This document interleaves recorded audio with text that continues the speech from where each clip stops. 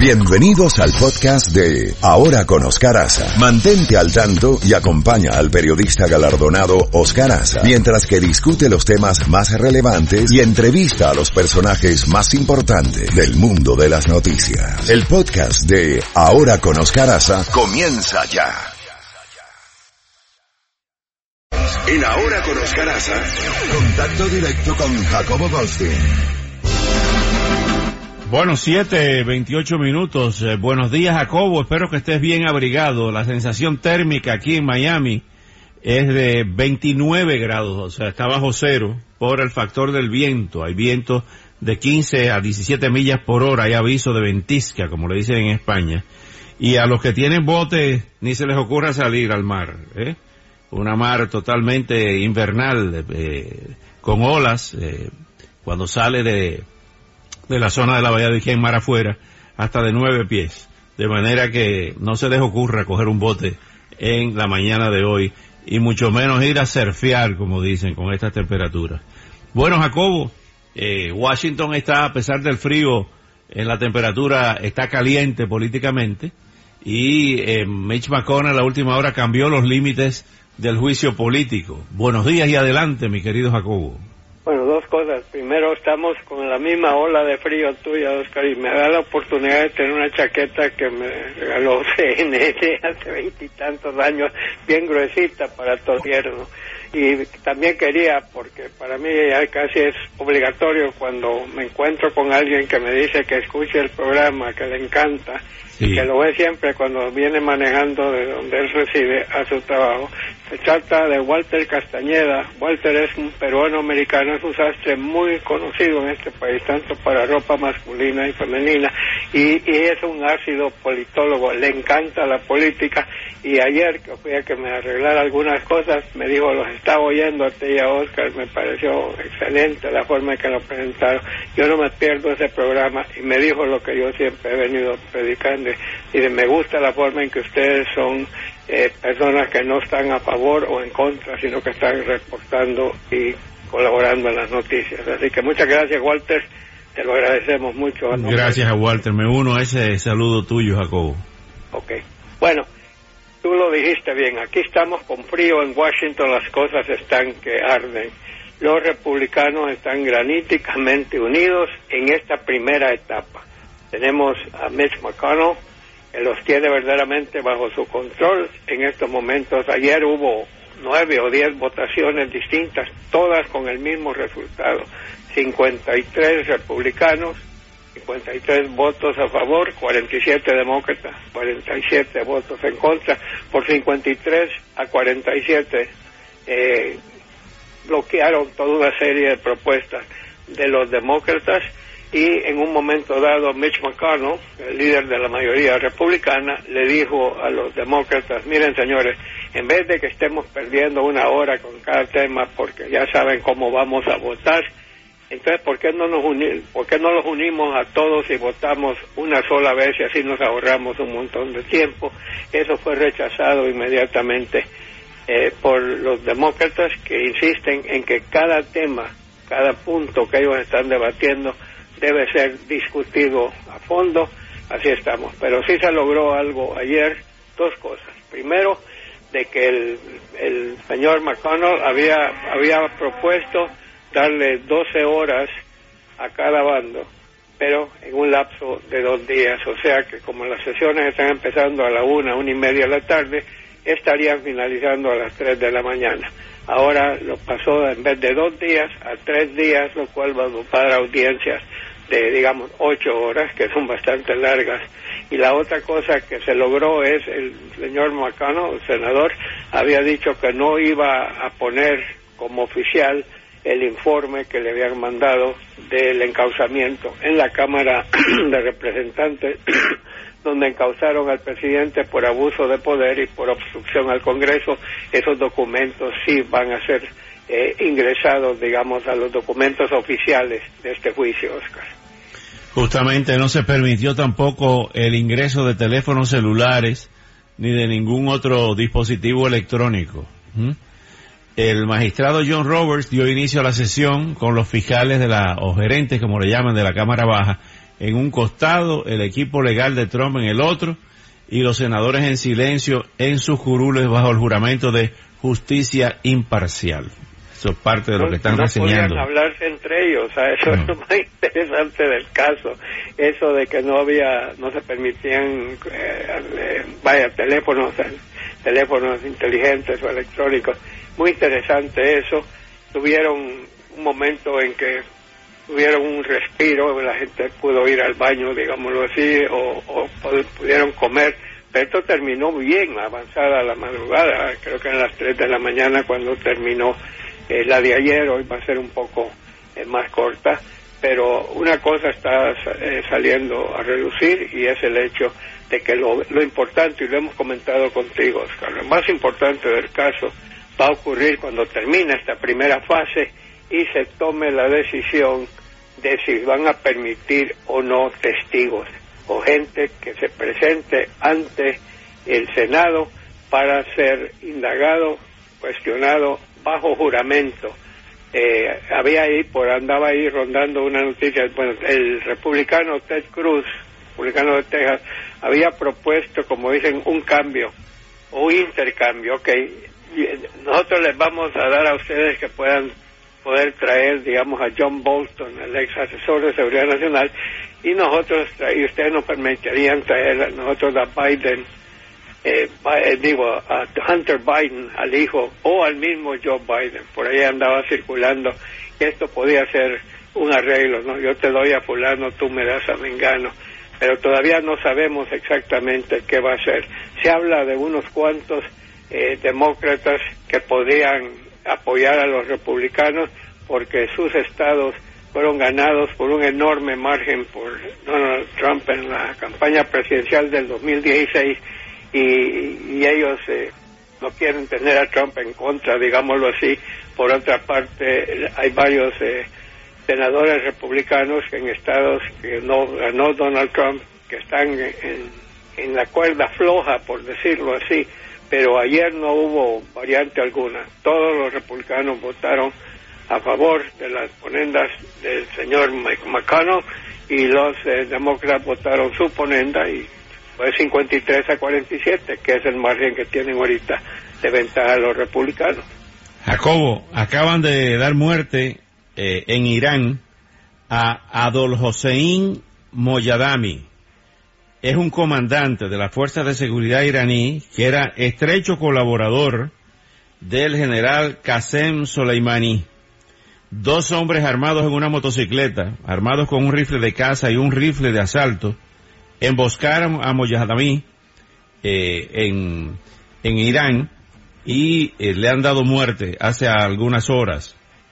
Esto lo ha informado la agencia oficial de noticias IRNA. El fallecido, como dijimos, era un colaborador del importante general iraní al que dieron de baja hace poco en un ataque de dron estadounidense en Bagdad. El comandante asesinado, Adol Hossein Moyadami, encabezaba las fuerzas Basí, una rama paramilitar de la Guardia Revolucionaria que trabaja en seguridad interna y otras tareas en la localidad de Darkoheim. Fue atacado delante de su casa y en la rica provincia petrolera de Khuzestán. Mira cómo van las cosas. Bueno, la pregunta es, ¿a quién van a culpar? Yo no creo que Estados Unidos tendría que ver con eso, no en estos momentos. Entonces, alguien lo ultimó. ¿Quién sería? ¿Algún país que está contra Irán? O alguna familiar de alguna víctima, o un grupo. Era muy sanguinario las personas a quienes le dieron de baja con el dron. Ese es el famoso carnicero de Alepo y de otras zonas de conflicto donde era implacable. ¿Te acuerdas de Ali el químico, el primo de Saddam? Sí, cómo no. Bueno, a ese nivel de crueldad. A ese nivel estaba, porque definitivamente el pueblo iraní está muy molesto y muy adolorido con el hecho de que su propio equipo derribó un avión iraní donde perdieron la vida tantos, ¿no? Así que así hay gente que está sumamente molesta, herida, golpeada. Veremos qué pasa. Vámonos de aquí, de esta zona fría, y vayámonos a Davos, Suiza, donde también están en invierno, don Oscar, Ahí el presidente Donald Trump está poniendo fin a su participación en el Foro Económico Mundial con una rueda de prensa donde una vez más ha defendido su puesto en el sentido de que él sigue insistiendo que él no cometió ningún crimen, que él, la llamada de él al presidente de Ucrania, Zelensky, fue una llamada limpia, legal, como él la califica, quejándose amargamente de los demócratas que según él siguen empeñados en sacarlo del poder, ya que según el presidente no le pueden ganar en las urnas. Estuvo defendiendo totalmente, alabó la forma en que su equipo legal lo defendió ayer, anoche también, y y ahora regresa él a Washington, mientras ahí tenemos el juicio que se está llevando a cabo. Por cierto que hay ciertas cosas interesantes de ese juicio, Oscar. En primer lugar, hay 3 senadores que están peleando la nominación de su partido. Estoy refiriéndome a Bernie Sanders, a Elizabeth Warren y a Amy Klobuchar. Ellos 3 están ahí en esas sesiones de 13 horas, de 8 horas, y no pueden estar en 2 lugares al mismo tiempo. Ellos quisieran estar en Iowa, porque estamos a 14 días o a 13 días de que vengan las elecciones que se van a llevar a cabo, las primeras de este ciclo presidencial, que va a ser, si no me equivoco, el primer martes de febrero. Sí. Ellos están allí precisamente en el Senado, en Washington, mientras sus adversarios como Joe Biden y Pete Buttigieg y todos ellos están recorriendo Iowa para arriba y para abajo, y también New Hampshire, que es el que sigue. Así que esa es una cosa muy interesante que está sucediendo. También el presidente en Davos ha hablado de lo magnífico que anda la economía estadounidense, y aprovechó la ocasión para atacar al presidente de la Reserva Federal, que es el Banco Central de Estados Unidos, diciendo que si no fuera por él la economía andaría mucho mejor. Así que el presidente está en lo suyo. Los demócratas están tratando de sacarlo, los republicanos están tratando de que se quede, y así están las cosas en estos momentos. Jacobo, ¿a ti que te gustan las encuestas? Hay una encuesta que está saliendo ahora de CNN, salió a las 7:10 de la mañana, hace media hora, donde en el senador por Vermont, Bernie Sanders, ha mejorado su nivel de aprobación y prácticamente se empata con Joe Biden en una nueva encuesta de CNN conducida por SSRS.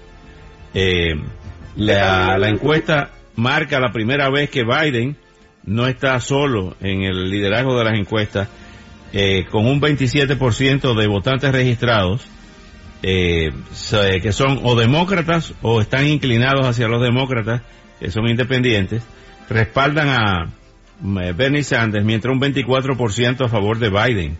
Esto es algo complicado, preocupante para Biden. La senadora Elizabeth Warren aparece con un 14%, y el antiguo alcalde de South Bend, Peter Buttigieg, con un 11%. Michael Bloomberg aparece con un 5% en la encuesta, mientras el senador Amy Klobuchar por Minnesota y hombre de negocio Andrew Young, los dos con un 4%, y Tom Steyer con un 2%. Ningún otro candidato llega al 1%. Una Sanders, ¿es a nivel nacional o es a nivel de New Hampshire? No, es a nivel nacional, lo que estoy leyendo hasta ahora. Sanders ha ganado 7 puntos desde la última encuesta de CNN en diciembre, y el senador por Vermont también ha tenido ganancias en los otros estados, incluyendo según el Des Moines Register en Iowa, donde los primeros caucuses se van a celebrar en unas 2 semanas. De manera que vamos a ver cómo está todo esto. Y Joe Biden está bajando, ¿no? Está bajando un poco Joe Biden, subiendo. Sí. A pesar de lo que se filtró ayer, del ataque duro de Hillary Clinton a Bernie Sanders. Ella le están haciendo un documental, y parte del documental se filtró, donde ella afirma que Bernie Sanders nadie lo quiere en el Senado, y que es un hombre que nadie lo quiere, que no tiene amigos, es un político, dice, es un político tradicional, profesional, pero que habla mucho baloney. Baloney es como que habla con mucha paja, como se dicen. Como dicen los venezolanos, habla mucha paja, Bernie Sanders, y como dicen los dominicanos, eso es mucha espuma y poco chocolate. Bueno, también dijo que no le conoce ningún proyecto de ley que él haya metido o que haya pasado o algo así. Ella no perdona el hecho de que Bernie Sanders, cuando ella lo derrotó en las internas, no le dio el apoyo total en la campaña eleccionaria que ella perdió ante Donald Trump.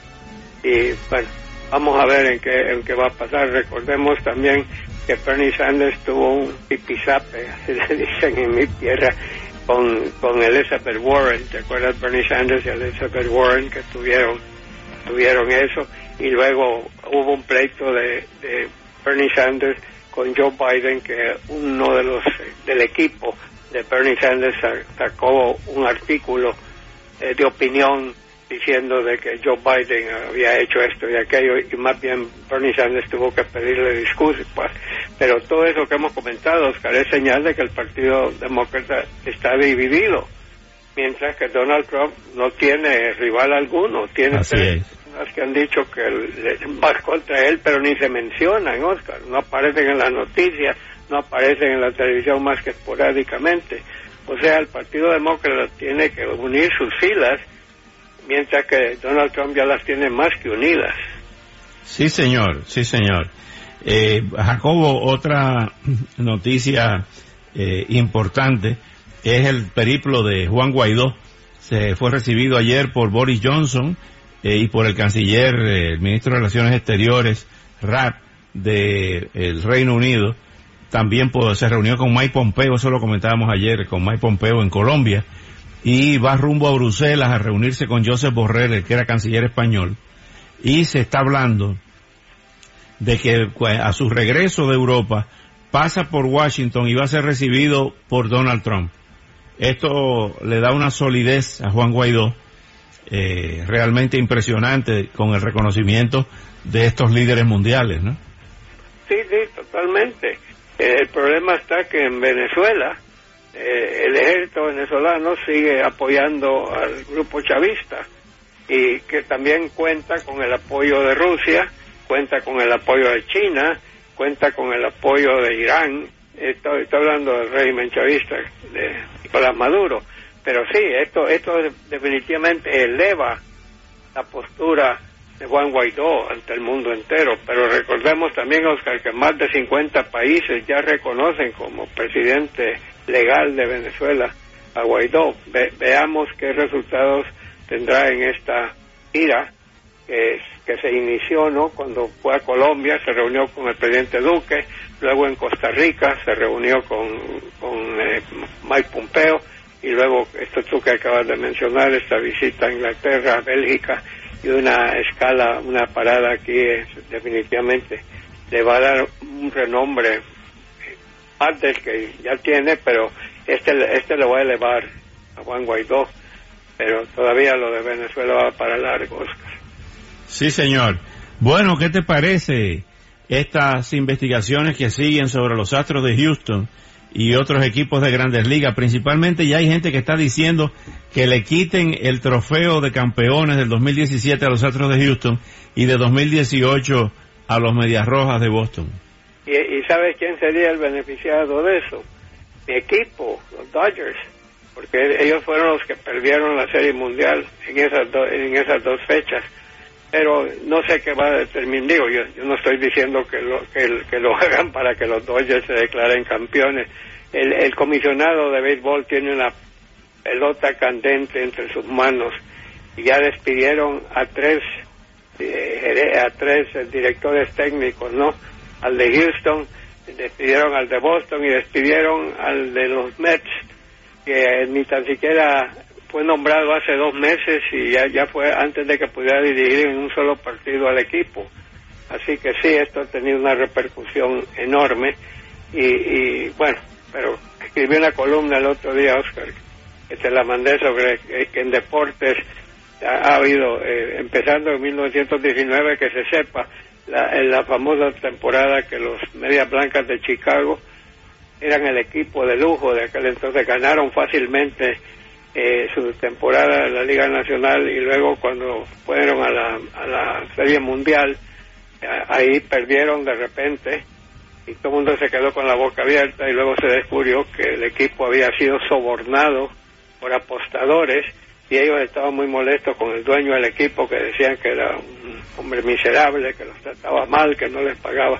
Y eso, había un juez que se llamaba Canas Solandes, que lo habían nombrado comisionado de béisbol. ¿Sabes lo que hizo? Echó a todos los jugadores de por vida, los sacó del béisbol, también al director técnico y a medio mundo, y hizo una barrida. No, en nuestros tiempos, Oscar, a cada rato aquí han entrado los estupefacientes, los enervantes, los esteroides. A cada rato agarran a gente con eso y lo suspenden por 2 meses o tantos juegos. Algunos tuvimos el caso de Pete Rose, que tú estabas comentando el otro día, que Pete Rose tiene un récord increíble, pero fue sacado de por vida del béisbol porque apostó. Estaba totalmente prohibido que le apostara en juegos de béisbol, digámoslo así. Y ha habido corrupción por todos lados. ¿Te acuerdas tú, Alemania Oriental, en los Juegos Olímpicos, que sus atletas las mujeres parecían hombres corpulentos con ¿cómo se llama?, de esos esteroides que estaban tomando? Así que ha habido abusos en el boxeo, en todo lo que en el baloncesto, ha habido por todas partes, tenis, en todas partes ha habido trampa, y eso no, a mí no me parece, punto. Bueno, Jacobo, abríguese, cuídese el mapa genético, y mañana le seguimos. Oscar, tengo una chaqueta que me regaló, te dije, CNN, gruesa, que no la he usado en mucho tiempo, así que me la voy a poner hoy. Y el invierno nos hace bien un poco de frío, Oscar, mientras no nos daña las naranjas, los limones y la siembra agrícola. Sí, señor. Y entren sus animalitos, todavía están a tiempo, que se les van a morir si lo dejan afuera. Sí, así señor. 7:51.